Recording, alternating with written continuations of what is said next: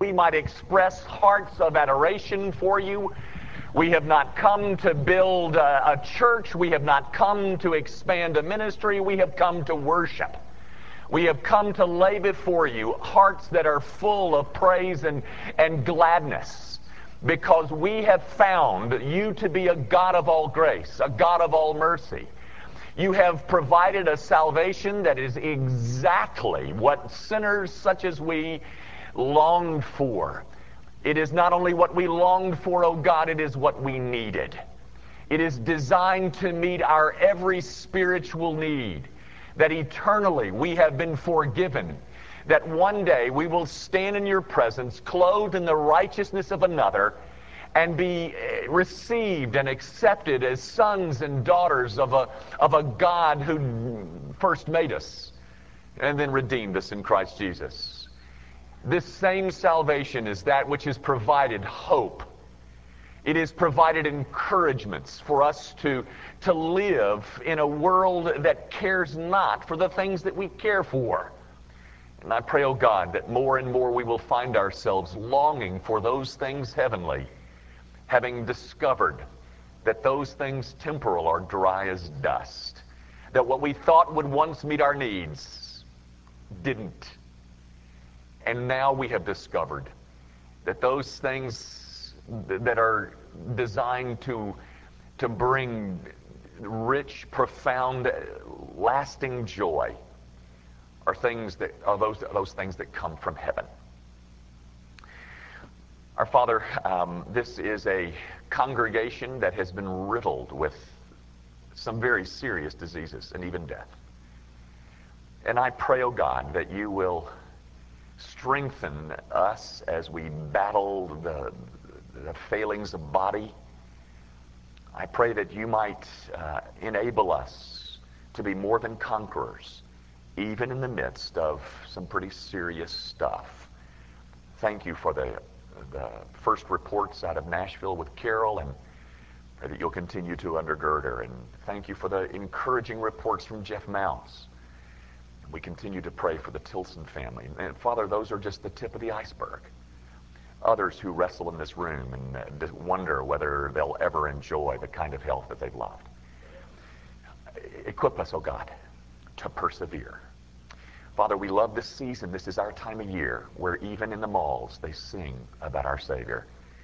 And we pray, Father, that somehow this small congregation might be used of you to advance the kingdom of Jesus Christ.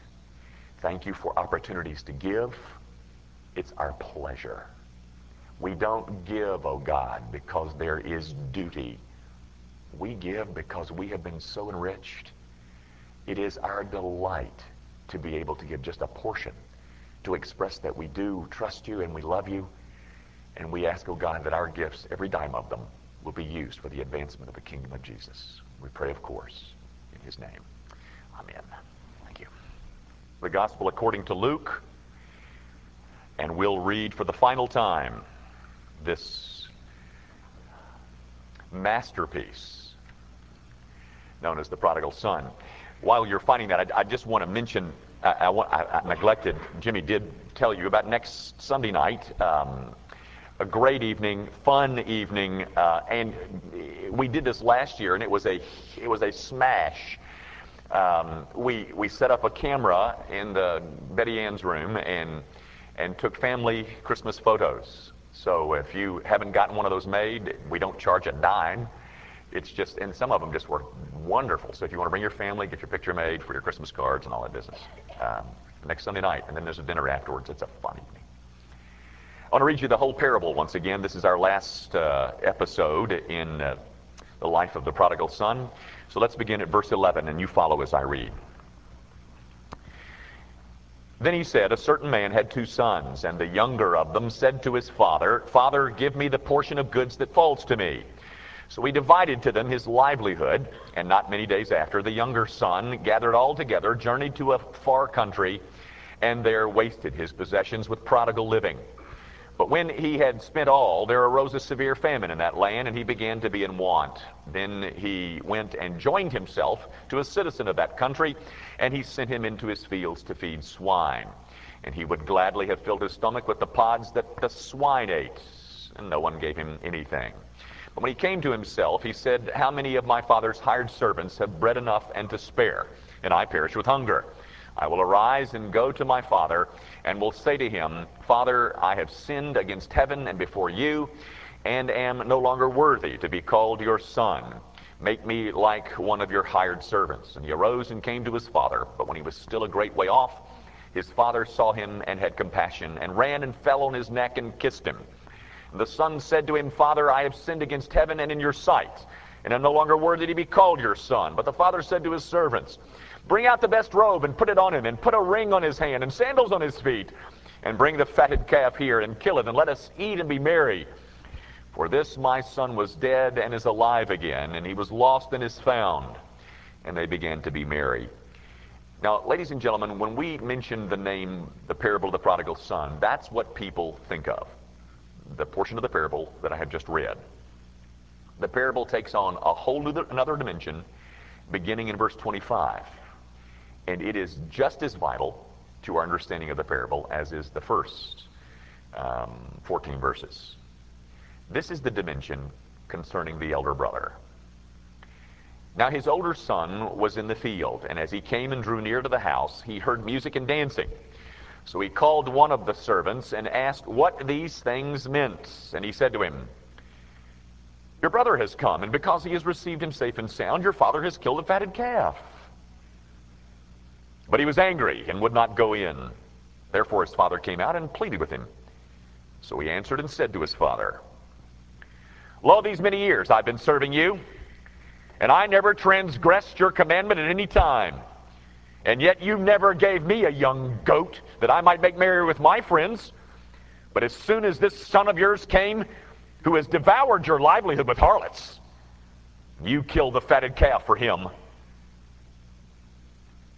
And he said to him, Son, you are always with me, and all that I have is yours. It was right that we should make merry and be glad, for your brother was dead and is alive again, and was lost and is found. The grass withers, and the flower fades, but the word of our God endures forever. I have one final observation to make concerning this parable, and specifically the elder brother, and I've saved it for last. I guess I saved it because it's really a pet peeve of mine.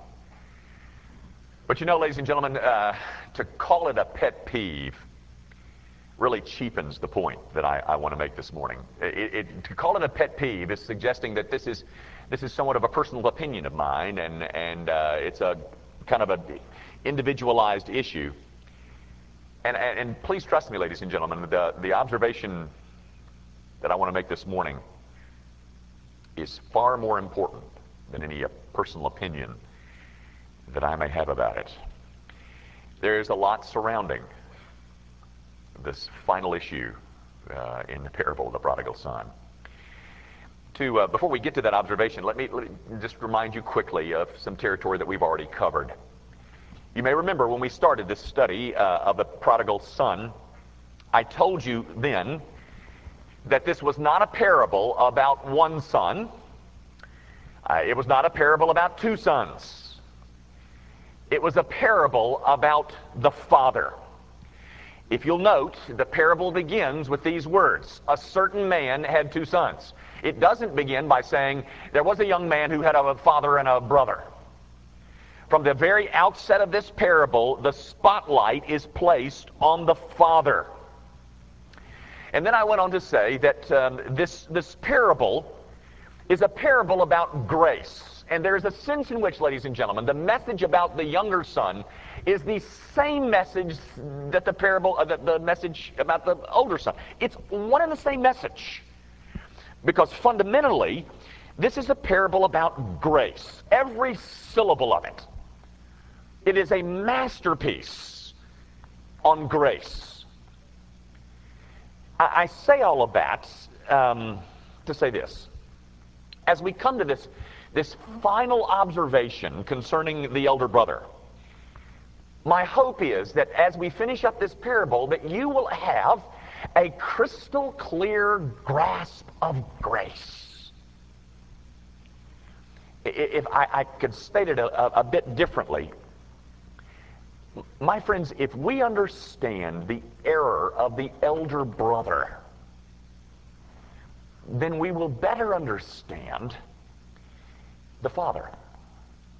And if we understand better the Father, we will understand grace far better. Now, that brings me to the observation, and I want to assure you it's certainly not rocket science.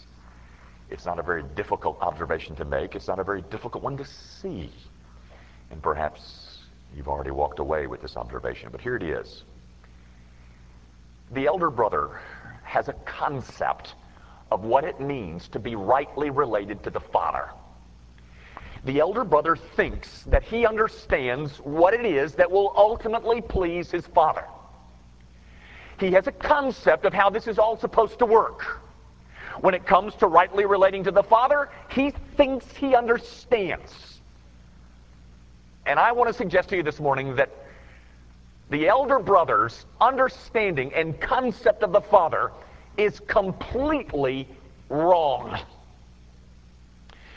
The elder brother assumes that as long as he performs well, and as long as he lines up with certain standards, and he plays by certain rules, and he does certain things in a certain way, that the Father will be delighted and all will be well. And in that, ladies and gentlemen, what you have is an enormous illustration of a religion that is held by the majority. Gang,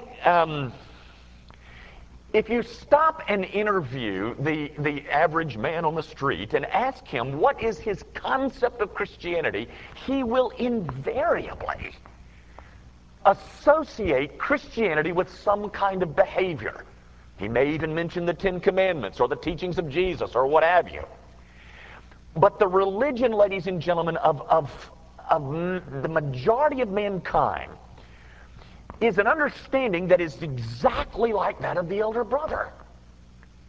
They conclude that religion is to be understood in terms of some kind of outward conformity. For them, it's a morality, it's an ethic. And if I perform the ethic, then all is going to be well between me and God. For them, what's really important is a lifestyle. A lifestyle that coincides with that external code of conduct that they've adopted. And for them, that is considered healthy, a healthy relationship to the Father. And it consists entirely, ladies and gentlemen, of, in the words of the parable, never transgressing your commandment at any time. That is their fundamental grasp of what it means to be rightly related to the Father. If I simply do that, He's going to be pleased, everything's going to be happy, and we'll settle down and I'll live in the house forever. All of spiritual life can be gauged by how well one succeeds in towing the line. And for the different religions, the line is different, but the fundamental concept is, if I simply toe the line and do and live and obey and adopt a certain morality, then the Father will be very pleased with me. And you know, ladies and gentlemen, you must understand, you can almost excuse the elder brother for thinking this way, because surely you know that every other religion is exactly that. Boil them all down, ladies and gentlemen. And they're all saying to their adherents, if all is going to work out for you eternally, You're going to have to live a certain lifestyle that will make God happy, and then He'll accept you. Only Christianity, ladies and gentlemen, only Christianity stands opposed to that kind of understanding and concept and mentality. The elder brother thinks like some of you think, perhaps. But if not you, certainly your neighbors. They're convinced that if I just keep my nose clean and I do this or that or the other, when it's all over, it'll shake down for me good. And that, ladies and gentlemen, is the religion of the elder brother. It is also the religion of masses.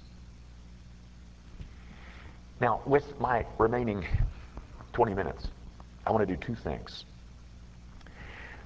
The first thing that I want to do is tell you this. Surely you understand by now.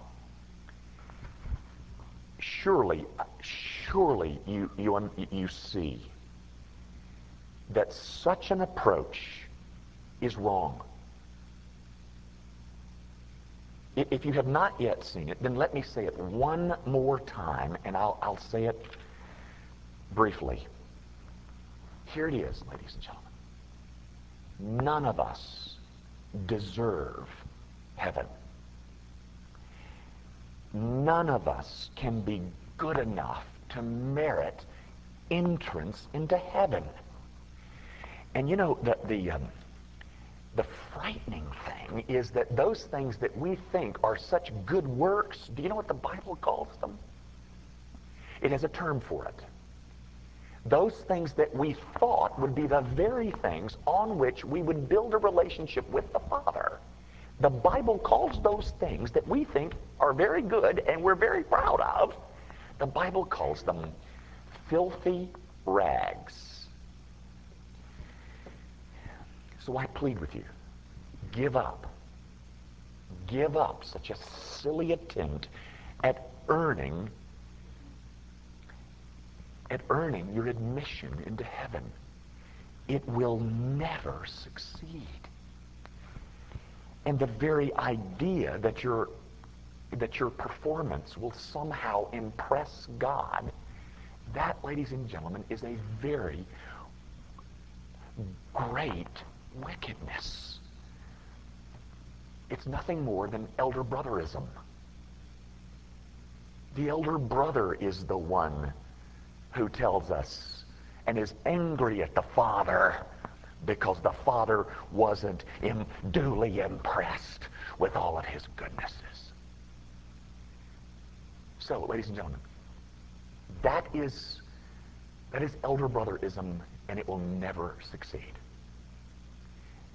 Now, the second thing that I want to spend our time on is going to require that you shift gears with me. Okay? Lay that aside as we shift gears and head in another direction. Because, my friend, having said what I've already said, I by no means want to give you any kind of impression or want you to conclude that obedience to the Father's commands is not important. Oh yes, it is very important. But the question that you must face is, why? Why do I obey? What is my motive? Now, gang, we know what the motive of the elder brother is. His motive is that he wanted to be rewarded for all of his performance. He was after that fatted calf. But the question before this house is not what his motive is. The question is, what is your motive? Why do you obey? The elder brother obeys, and the Christian obeys, and very often the elder brother obeys better than we do. But we know why he obeys. But why do you obey? Because the difference in those obediences, ladies and gentlemen, is going to be wrapped up in motive. It's going to be wrapped up in why, or answering why. Gang, in Christianity, it is not only important what you do, it is extraordinarily important why you do it. I want to give you 2 or 3, maybe even more than that, illustrations trying to help you get your mind simply around that. Maybe it's already there. I hope it is. But let's take an issue. Let's take an issue of the one I started to use tithing. I thought, no, don't use that one. Let's take Bible study. Okay? Everybody agrees that Bible study is a good thing. All right? If you've got your Bible still open, turn with me, if you will, to Psalm 1. All of us agree that Bible study is a good thing. You know, we certainly need to have our QT. That's quiet time. Now, but why? Why should we be interested in such a thing? Well, let me read you 2 verses from Psalm 1. Verses 1 and 2. Blessed is the man who walks not in the counsel of the ungodly, nor stands in the path of sinners, nor sits in the seat of the scornful. But his delight is in the law of the Lord, and in his law he meditates day and night. Now, gang, do you see what those 2 simple verses say? Man, it sure is good if you stay out of that path. Don't go that path. Don't go there. Don't do this. Blessed is the man that stays away from the counsel of the ungodly. So what would assist us in our so doing? Well, it might be good to know what path we ought to be on. How am I going to find that out? So, ladies and gentlemen, tell me this. We all agree that Bible study is a good thing. I want to know why. Is it because you Christians are supposed to have quiet time? Or is his law your delight? You see, in the mind of the psalmist, God is not pictured as a taskmaster. He is not pictured as a business manager or some kind of boss. But what pleases this God is when you and I sit down in front of his word and say, you know, the thing I need more than anything is to know you. And I'm not here because of duty. I'm not here because of oughtness. I am here because this thing is my delight. Now, anything short of that, ladies and gentlemen, one I think has to at least ask, why? Why am I doing this? You see, gang, I think the bottom line is God is after not simply good performance. He's after your heart. Let me tell you another story. This is a story that Philip Yancey told, and I thought, he tells a story about one summer while he was in graduate school that he had to learn the German language. And so 5 nights a week, 3 hours a night, he sat with a Kapellmeister, a tutor, who taught him how to parse Greek verbs. He said, while I was sitting in these wonderful summer nights, all of my friends were sailing the Lake Michigan, riding their bicycles, and drinking cappuccinos at some kind of patio cafe. But no, I was in there learning German. Because I had to learn German, because I had to pass the test so that I could get my degree. Now, gang, there's a lot of good reasons to learn German. I mean, it expands the mind, it gives you a larger range of communication. But the only motivation that Philip Yancey had was, I've got to learn this so I can pass the test so I can get the degree. He said at the end of 3 years he passed the test, but doesn't remember any German. And then he asked this question. He said, what would make me really learn German quickly? He said, well, what if I were to fall in love with a woman who only spoke German? Then, then I'd be parsing those Greek verbs so that I could put them in love letters. Then I would glory in any addition to my vocabulary because it would give me one other way to express things to this woman that I loved. Now, surely you can see the difference in those. One is engaged, or one has engaged the heart. The other, I'm grinding this out. Ladies and gentlemen, what characterizes your concept of your relationship to the Father? Well, he tells me I'm supposed to study my Bible. And you know why you go to church, don't you? Because they're going to give you a pin for perfect attendance. Do you understand? That, ladies and gentlemen, is an elder brother streak in you. What God is after is not so much performance. Oh, he's after performance.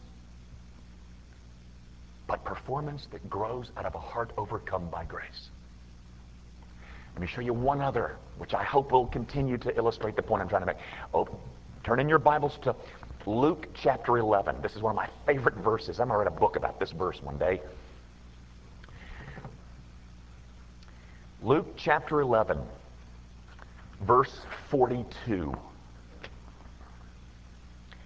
It begins, notice how it begins. Woe to you, Pharisees. Woe to you guys. You tithe mint and rue and all manner of herbs. Now, do you know what that means? I mean, that shouldn't be difficult, but in case you missed you, what the Pharisee would do is that he would get a stalk of mint. Do you raise mint in the backyard? We have mint in our backyard, but I mean, he would raise mint and he would have a stalk, and it had, let's say, 30 leaves on the stalk. So he'd say, well, okay, 1, 2, 3, 4, 5, 6, 7, 8, 9, 10, 11, 30 leaves. 3 of those are God's. So he'd pick off 3 leaves, and he'd donate them to the priest. And they tithe the mint and the rue and all the herbs and pass by justice and the love of God. Now notice what he says next. These you ought to have done. He doesn't say, oh, stop that tithing the mint and the rue and the cumin and all the herbs. He doesn't say that. He says, oh yeah, you should do that.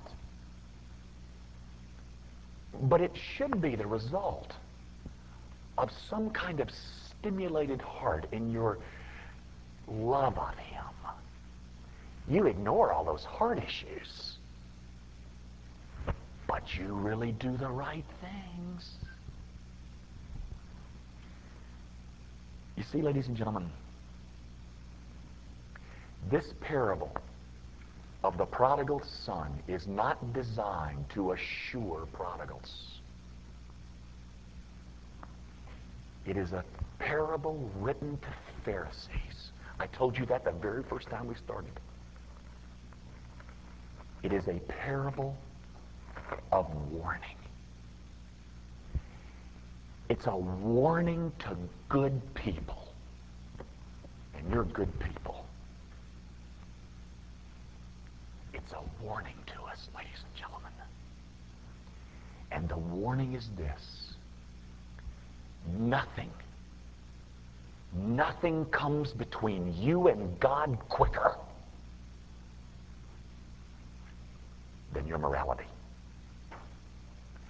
Nothing will be such a false sense of security like decency and respectability. And nothing will harden you quicker than a life lived never transgressing any of the commandments. And ladies and gentlemen, the elder brother is angry about that. So is every Pharisee. Moral people are always offended by this message, but sinners flock to it. I don't blame them for being angry. What Jesus has said is, you know, fellas, you think you understand things and your behavior is not bad, but you know what? You understand nothing. You have completely missed it.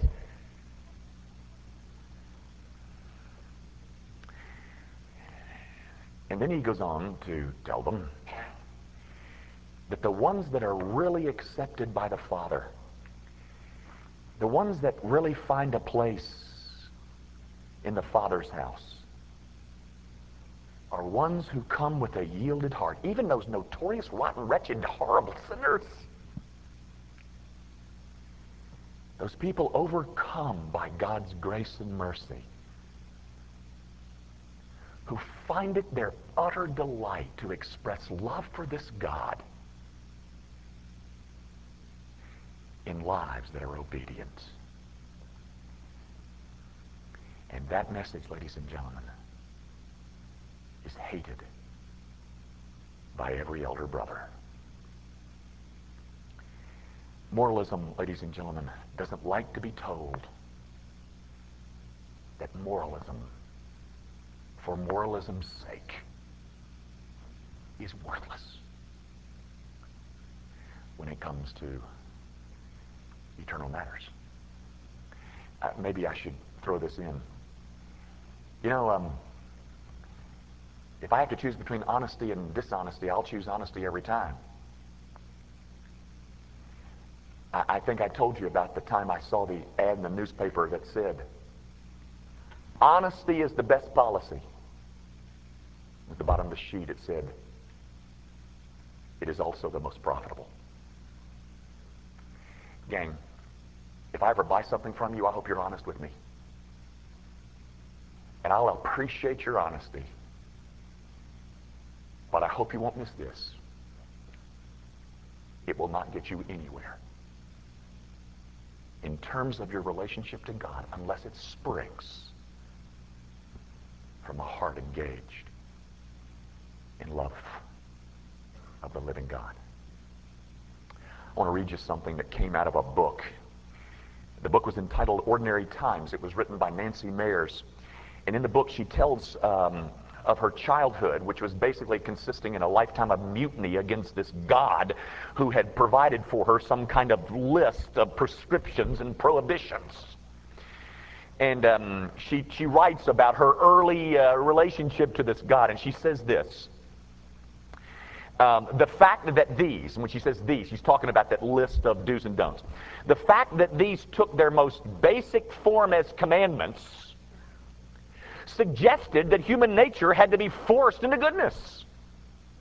Left to its own devices, it would prefer idols, profanity, leisurely Sunday mornings with bagels in the New York Times, disrespect for authority, murder, adultery, theft, lies, and everything belonging to the guy next door. I was forever on the perilous verge of doing a don't, to atone for which I had to beg forgiveness from the very being who had set me up for trespass by forbidding behaviors he clearly expected me to commit. I knew him as the God of the gotcha. She talked about how often she broke those rules and how she lived a life constantly overcome with guilt. And then she says, and I quote, she lived a life overcome with guilt until, and I'm quoting, until I learned to thrive in the care of a God who asks for the single act that will make transgression impossible. Love. Isn't that great? I'm going to read it to you one more time. She said, I lived with guilt all of my life until I understood, until I learned to thrive in the care of a God who asks for the single act that will make transgression impossible. Love. I have one other thing for you to think about, and then I'll wrap this up. I want you to know, ladies and gentlemen, if your whole understanding of a relationship with the Father is that similar to the elder brother, I want you to know that fundamentally you have a very low view of God. Let me explain. You see, the elder brother didn't like all this stuff that he was doing. He did it grudgingly, but he did it. And then when he was opposed, he gets angry, etc. The point is, I can't help but conclude that in the mind of the elder brother is an idea that the reason that this God has given me all these rules is because he's some kind of cranky old judge that wants to give me a list of things that I can't do so that he can steal all my fun.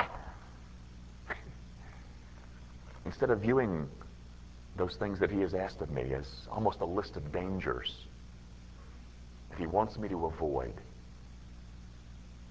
so that I won't get hurt. You see the difference? You see, to say that this is how God operates, that he expects me to go get busy out in his fields, is a very low view of God. Because what he asks me to do in those fields, I don't like, and it's just there because he doesn't want me to have any fun. Ladies and gentlemen, this parable, much unlike a fairy tale, it concludes with no happy ending. There's no sense of resolution. The story ends with the elder brother standing outside in the field talking to his father while the party is going on inside. Will he go in? We're not told. Jesus leaves it that way, and I think he does it for a purpose. He leaves it that way because it's up to each one of us to finish this story. A story about a God who goes searching for me and will not rest until he finds me. And then when he finds me, looks at me and says, come in. Come on, both of you. And of course, the hardest person to get to come in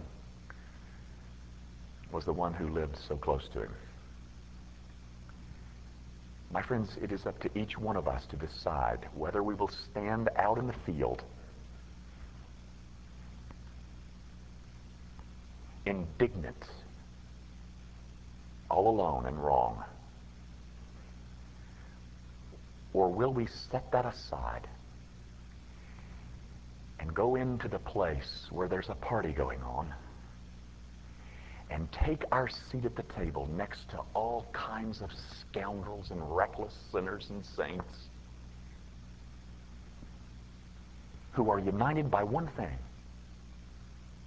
their relationship to that Father.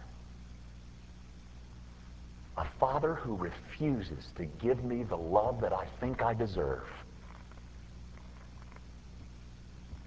but cannot be prevented from giving me the love that I need.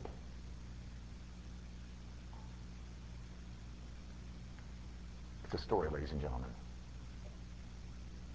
And the ending will be written by each one of us. Our Father, I pray that what has been said in these weeks is perfectly in accord with your word. If I have said things here, oh God, that are not accurate, I pray that the ears of your people will be stopped up not to hear a word. But Father, if what has been spoken is true, I pray that it will rankle around in our hearts in such measure that we will never again commit the mistake of the elder brother, nor would we ever dream of heading off to some faraway country. Might we find our greatest delight with our heads buried in the bosom of the Father. That, oh God, is our only place of safety. And it is, for so many of us, the place of our greatest delight. We make our prayer, of course, in Jesus' name.